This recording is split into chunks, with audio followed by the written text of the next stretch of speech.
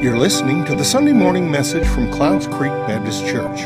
Join us for worship Sunday morning at 11. Or for more information, visit cloudscreek.org.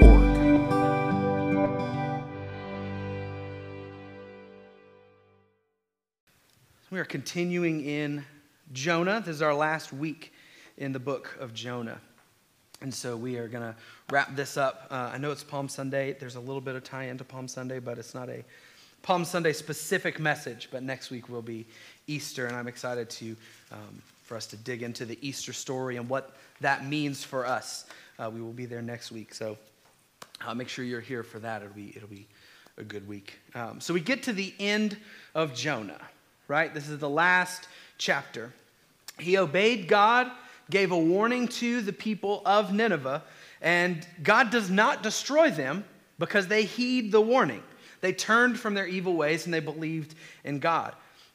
And this is something that, as someone who's read the Bible, as someone who knows what good Christians do, you would think Jonah would be really excited that God has spared this city of what we will hear is 120,000 people have been saved. But again, not the biggest Jonah fan. He's really angry about it. His attitude is not to be joyful that these people have found salvation. Let's just hop into Jonah chapter 4.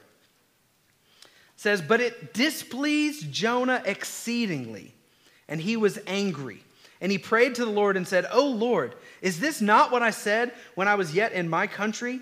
That is what I made haste to flee Tarshish. For now I know that you are gracious and merciful, gracious God and merciful, slow to anger and abounding in steadfast love, and relenting from disaster. Therefore, O Lord, please take my life from me, for it is better for me to die than to live.' The Lord said to Jonah, do you do well to be angry? Jonah went out of the city and sat east of the city and made a booth for himself there, and he sat under it in the shade till he could see what would become of the city. Now the Lord God appointed a plant and made it come up over Jonah, that it might be a shade over his head, to save him from his discomfort. So Jonah was exceedingly glad because of the plant. But when dawn came up the next day, God appointed a worm that attacked the plant, so that it withered.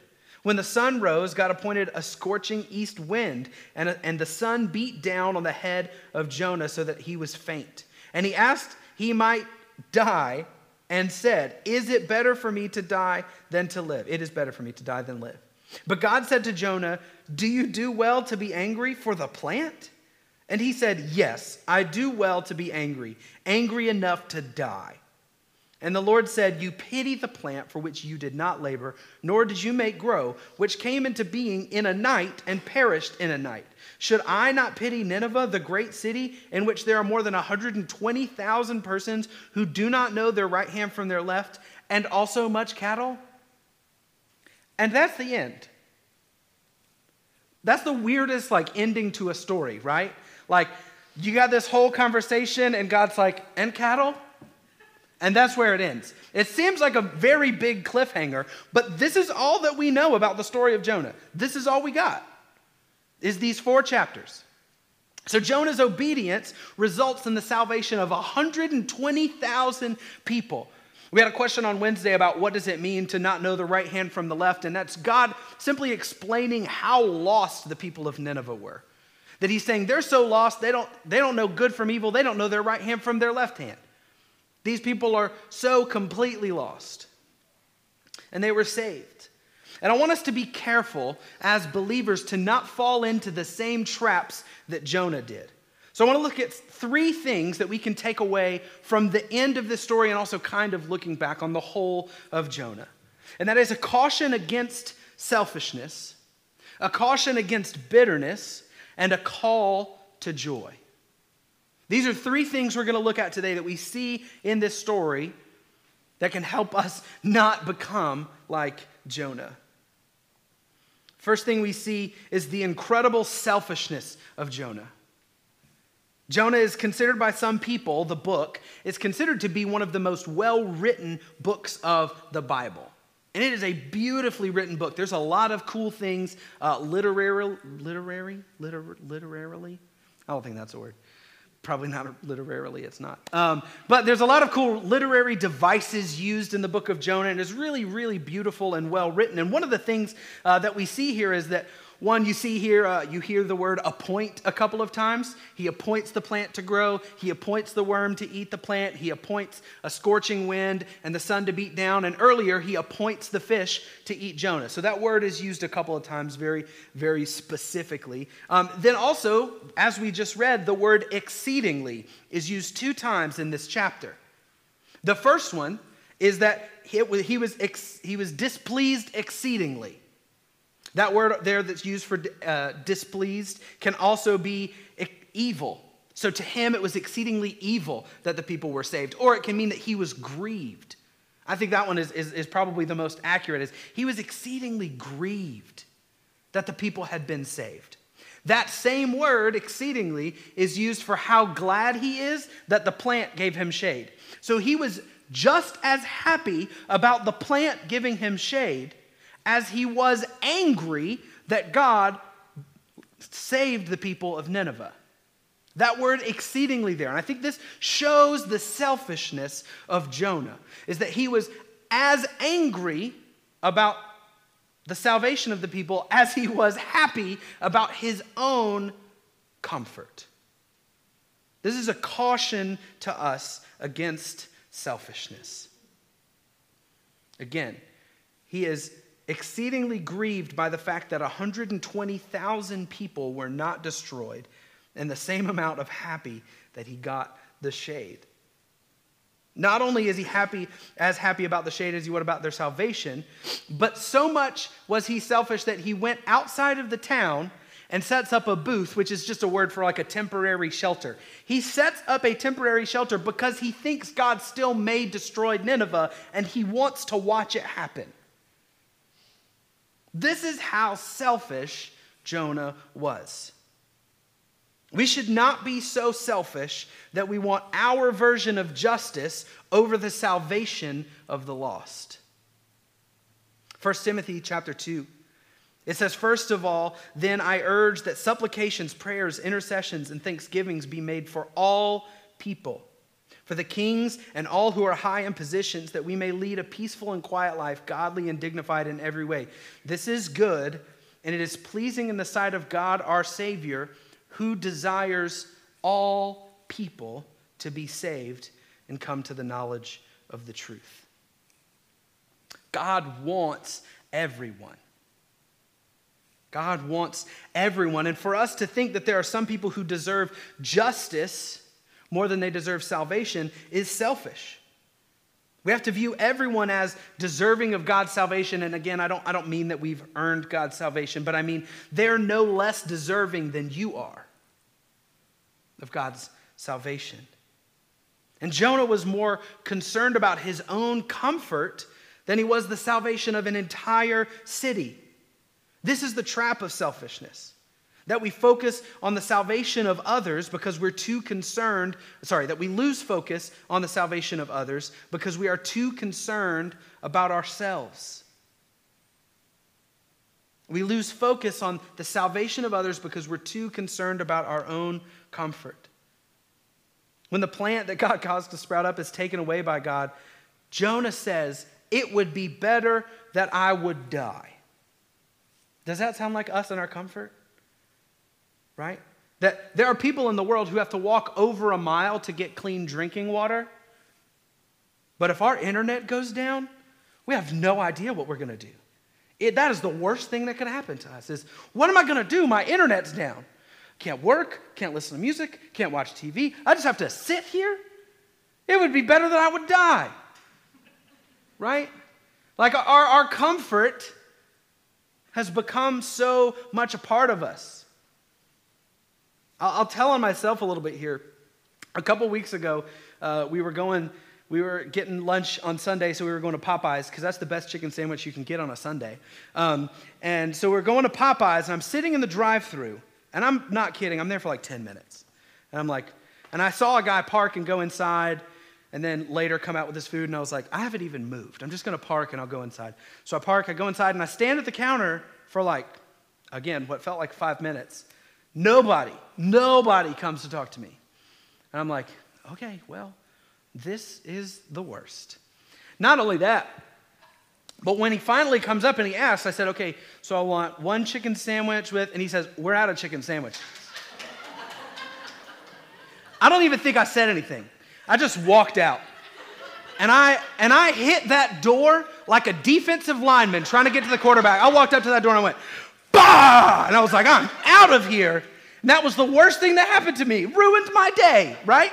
I was like, well, now I got to go see if Bojangles has chicken. Like, what am I going to do now? I was so distraught that I couldn't get my chicken sandwich, right? We get so concerned that the things that, let's be honest, I probably could go without a chicken sandwich.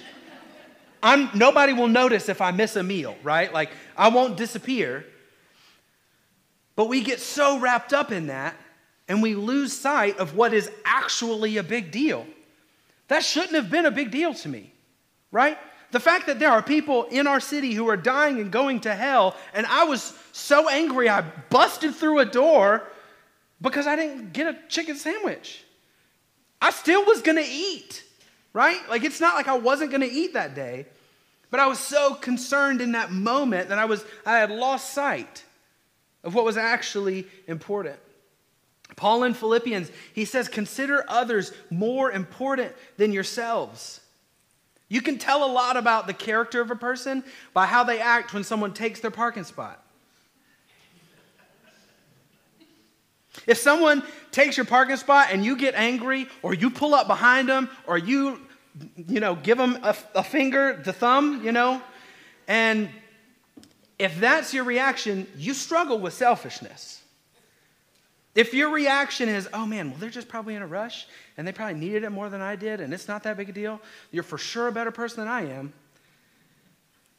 But if you're a person who, it tells a lot about our character when someone takes the parking spot that we've been waiting on and got our blinker on, and somebody, zoop, that tells a lot about how selfish you are.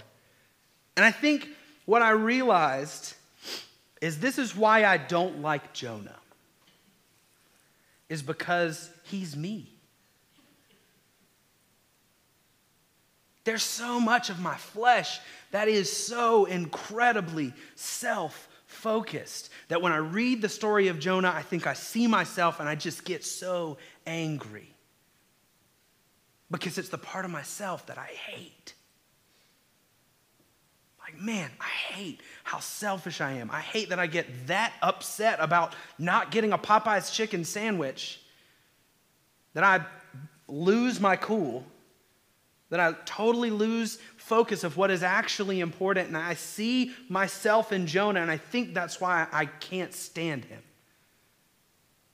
is because it's the part of me that I can't stand. I think when I look at it, it's like I would do everything Jonah did. If I'm not in the Lord, if I'm walking on my own, if I am not in step with God, I would do exactly the same things Jonah did because of my selfishness. If I'm not really careful, if I don't caution against selfishness, I am Jonah. I will run in the opposite way to not be uncomfortable.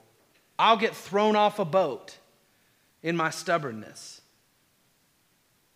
I'll complain when something happens the way I don't want it to. I love God's response when Jonah is more concerned about the plant that only existed for a day than he was 120,000 people. And this is why the book ends the way it does, is because this is God's response, is that God is like, well, if you won't be concerned for the 120,000 people, how about the cattle? He's like, you're not concerned. You were concerned about a plant, so maybe not the people, maybe cows, maybe you'll be happy that the cows are saved, Jonah. And that's why the book ends that way, is it is ending with a point on his stubbornness, his selfishness, maybe the cows, will you be okay with the cows being saved, Jonah? And that's where the story ends. That's what's crazy to me, is it just stops there. Jonah doesn't say, you know, God, you're right. I should have more of a heart for these people. I'm going to go back in and love on the people of Nineveh because they need to know who you are and I can teach them. No. Where we're left is a selfish man who is more concerned with the death of a plant because it was providing him comfort than he was the salvation of 120,000 people. Don't let that be how your story ends. This does not sound like someone who has experienced the love of God. Sounds like a very bitter person. That's the second thing, is a caution against bitterness. Jonah's heart was so bitter that it made him resent all the little things. It's almost as if he was looking for something to be upset about. Do you know people like this? Do you know people who, it's like, man, it's like you're just looking for something to be angry about. The smallest little thing can ruin their entire day, like Popeyes being out of chicken sandwiches. Or one wrong word that you say and they won't speak to you for a month. But does this sound like someone who knows the character, who is showing the character of God? God asks Jonah, I love this question. He says, do you do well to be angry? He asks him twice in this passage. Do you do well to be angry? Are you okay because you're angry? Is that what you want? You want to be angry? Maybe that's a question we should ask sometimes is, am I doing well to be angry about this? And bitterness isn't just something that people wake up and decide to be, right?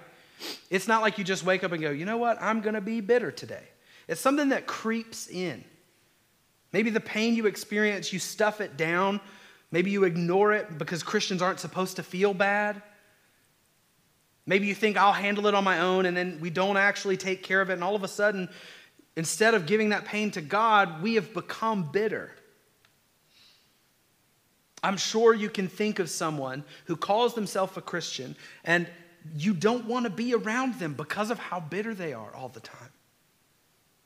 We have to guard our hearts and our minds and recognize when that bitterness is creeping in. Because if we're bitter towards others, what does that show them? What is that showing other people if we are living bitter lives? Does that communicate that we serve a loving God who brings us hope and joy and peace? If we're bitter at the situation of life we're in, what does that say about our ability to trust God? Can we be bitter and thankful? No. Bitterness is a result of a life not focused on God. It's focused on self more than God.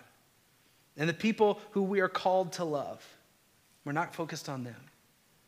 Watch out for bitterness. Paul in Ephesians 4, he says, let all bitterness and wrath and anger and clamor and slander be put away from you, along with malice. Be kind to one another, tender-hearted, forgiving one another as God in Christ forgave you. I love that word, tender-hearted. I love it. I think it is such a great description of what we should look like as believers. And it's the exact opposite of what the world is going to tell you you need to be. People who are tender-hearted don't lash out. People who are tender-hearted don't get into arguments on social media. They don't care about people who are tender-hearted. They care about other people. They show kindness. We should be more empathetic to the hurts and pains of others than trying to inflict pain based on our opinions. When we think of how Jesus lived on this earth, he was not cynical. He was not jaded. He was tender-hearted. This week being Palm Sunday, I can't help but think of what I really saw this was really illuminated to me last year during we did a daily devotion on Facebook the week before Easter, leading up to Easter. And after Palm Sunday, Jesus is just hasn't entered into the city yet when Palm Sunday happens, when the people are shouting Hosanna, laying down palm branches, laying down their clothes to let his donkey not walk through the mud. He gets through that and he gets to where he can see the city of Jerusalem and he is distraught. It says he weeps because of their lostness. He weeps because they don't get it. They're not going to get it. They don't understand what's about to coming, that salvation is coming to them. And you think about the contrast between Jesus looking at Jerusalem and he is brokenhearted, and Jonah looking at Nineveh and he is brokenhearted because they did get it. Which person should we be? Should we be the person who says, man, I can't believe God saved that person. They really deserved worse. Or should we be people who say, I am so broken because people don't get it. And I desperately want people to get it. So as we sit here on Palm Sunday, thinking about Jesus and his mindset towards the lost versus Jonah and his mindset towards the lost who found God, we have to remember that a life of bitterness is not going to lead us to the point where Jesus was. And I think it's easy for us to say that, well, you don't understand. Like, I'm bitter because of what I've been through. That's not true of Jesus. Jesus lived every day knowing what was coming. Jesus knew what was coming. He walked the streets and healed people and loved people, knowing he would have to bear their sin on the cross. Every single day, he saw the sins of the people and knew that they were coming for him. That is a life that we cannot compare to. It's far worse than we can think. So when we say, well, I'm bitter because of what I've been through and you don't understand, we serve a God who does understand. Amen? He gets it. He's been in a worse place. He is a God who understands. We have to watch out for bitterness in our life. And the last thing that we see from this story of Jonah is kind of the flip side of all of it. As I didn't just want to have this message be like, all right, don't be selfish, don't be bitter, have a good day, right? Like that's really discouraging, and it's like, okay, well, what do I do? And I think it's because we have a call to joy. You cannot be joyful and selfish. You definitely cannot be joyful and bitter, right? Those two things, it doesn't work. So if we are experiencing joy that comes from the Lord, there is no room for selfishness and bitterness to coexist with that joy. And I don't say this again to pressure you into feel more joy, right? Like that's not how it works. You can't just like work really hard and push joy out. Like it's not how it goes. Joy is something that is from the Lord. Psalm chapter 30 says, "You have turned for me my mourning into dancing. You have loosed my sackcloth and clothed me with gladness, that my glory may sing your praise and not be silent. O Lord my God, I will give thanks to you forever." As we approach Easter next week, this verse should remind us of what he has done. That he has taken the sadness, everything we could be bitter about. He has redeemed. He has overcome. He has triumphed, whatever it is, and that should cause us dancing. It should cause us gladness. It should cause us to sing his praise and give him thanks. I love this verse in Romans 14. It says, "For the kingdom of God is not a matter of eating and drinking, but of righteousness and peace and joy in the Holy Spirit."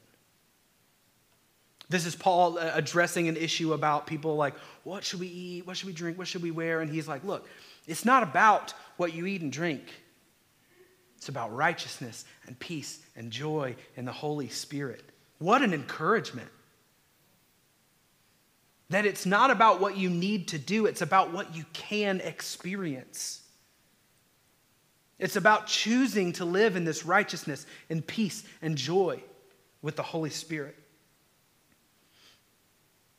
John the Baptist says he must increase and I must decrease. And when we allow the Holy Spirit to have more of us, the joy will come. The harder we try to hold on to things ourselves and control our own lives, the further away joy will get. Jonah tried to do things his own way. and they didn't work out well. He was miserable when things didn't go his way because he was trying to do them himself. When we look at the story of Jonah, if we focus on Jonah, it's incredibly sad. His story ends with God asking if he would care more about the cows because he didn't care about the people. But when we focus on the story of Jonah, when we focus on God, it is a beautiful story about a loving God who passionately and powerfully pursues us. His will is unstoppable, even when we don't like what he's doing. It is what is best. And that should bring us to joy, knowing how good our God is. Don't let your story end like Jonah's. Don't let the end of your story come to a point of bitterness and a self-centered life. Let the Lord rule in your hearts, which will give you joy and a love for people. Have the Lord's heart for people. And don't fight against his will, but move in unison with it, impacting the world with the gospel, seeking obedience over comfort. Not just out of duty, but out of an understanding of how incredible our God is. Seeing the unrelenting and unbelievable love he has for us. Amen? Let's pray. God, let us have caution when we look at the story of Jonah. Let us see it as a cautionary tale of what happens when we try to do things on our own, when we try to rebel against your will, when we live too self-focused, that we would become bitter people. God, let us look at the story of Jonah in light of who you are in it. Because that will cause us to be people who know that your love is so powerful and unstoppable. God, let us be people who live with joy. Let us surrender ourselves. Let us not live according to our flesh, but live in step with your Holy Spirit. Giving things up in obedience, giving you the things that we worry about, and trusting you that would lead us to a life of joy. Especially this week as we approach Easter. Let the joy of Easter be on our faces as people see us. As we interact with people, let us be just so overwhelmed with the pursuit that you have of us that we saw in the story of Jonah that leads to Easter Sunday. That salvation is here. Let us be excited for it. It's in your name we pray. Amen.